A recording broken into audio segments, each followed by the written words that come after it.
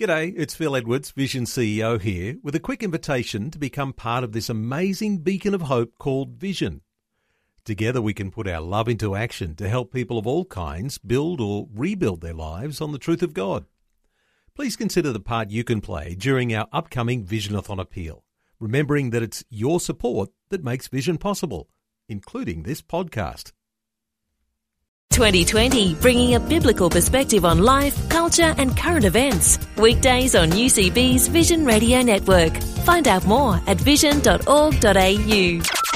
Well, a focus today on India and two of the toughest areas to work.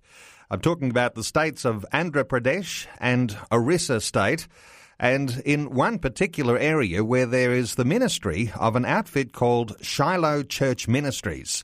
And the leader of Shiloh Church Ministries is in Australia and doing some speaking engagements around the place. What's interesting about this area of India is that in this particular section of India, girls are taken and sold into prostitution, boys made into slaves or killed for their body organs. So what sort of a ministry do you have in an area like this? Pastor Raju Gisala is joining us. Hello, Raju. Welcome to 2020. Thank you. Thank you, brother. Welcome. Praise the Lord. Yes, Raju, you're in Australia. You've come from a very tough part in India. The ministry that you're undertaking to these children is quite significant. How tough is it when it comes to the things that are going on with prostitution and sale of body organs? Oh, it's really, our heart is broken when we see these things around us, and because God put us for SCM to rescue many children like this.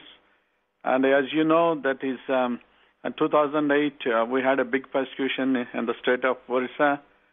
And also, as you know, that the great man of God from Australia, the Staines, and he's been murdered with his two kids, and the state's also being too worst. And from there, we rescued some kids, and we built a orphanage for them in the state of Orissa, and as well as in Andhra Pradesh, and a district called Visakhapatnam. In this area, there are so many children struggling a lot, because my heart is to help these people with a good building, and we would like to feed them, we would like to educate them, we would like to give them a hope of Christ in their life. So one of the reasons for your visit is to raise money to build a new building. At the present time, you've got something like 3 children's homes.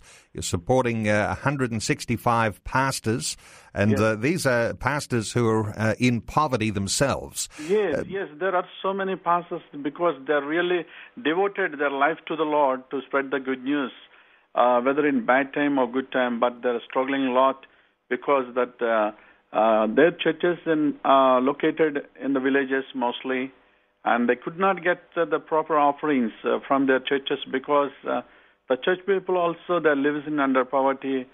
That's why the churches people are not able to support the pastors as good offerings. That's why they're struggling a lot. Tell me about how difficult it is to be a Christian in Andhra Pradesh and in Orissa, because as I understand it, the Hindu nationals are very much against Christians. Oh, yes. As I did mention earlier, the 2008, due to some Hindu priest died, due to that, they take a great advantage and they come against to the Christianity, and still they're hostile, the Christian people. And if they have chance, they're trying to kill them, and they're trying to burn their houses.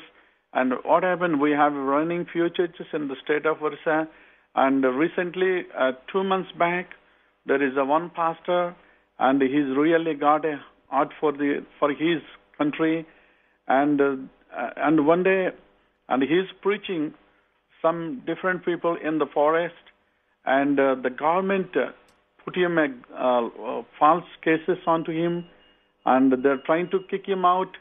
And he's left the home and still is not back to his home. And one day that village ruffians went to him, and they're all thrown the stones on the houses, and they broke the houses, and they're giving a very hard time for us. But God is helping us to solve our problems there. And gospel never stopped, but still we are going up, even though, but we are persecuting, but we committed our life to the Lord. Yes, rest of our life. Yes, when you mention the Staines, many of our listeners will be familiar with the story of the Staines, and many of our listeners will remember the burning of villages just a few years ago in Orissa. When we talk about the children, though, because you're there to rescue children, as we mentioned, girls being taken and sold into prostitution, boys made into slaves, or killed for their body organs. If you've got homes for the children, you need to somehow care for them. So things like sewing machines and rickshaws for handicapped people, these are the sorts of ways in which you actually help these children get back to some level of stability. Yes. There are some, because we are looking after a few children, as I did mention, 235 children.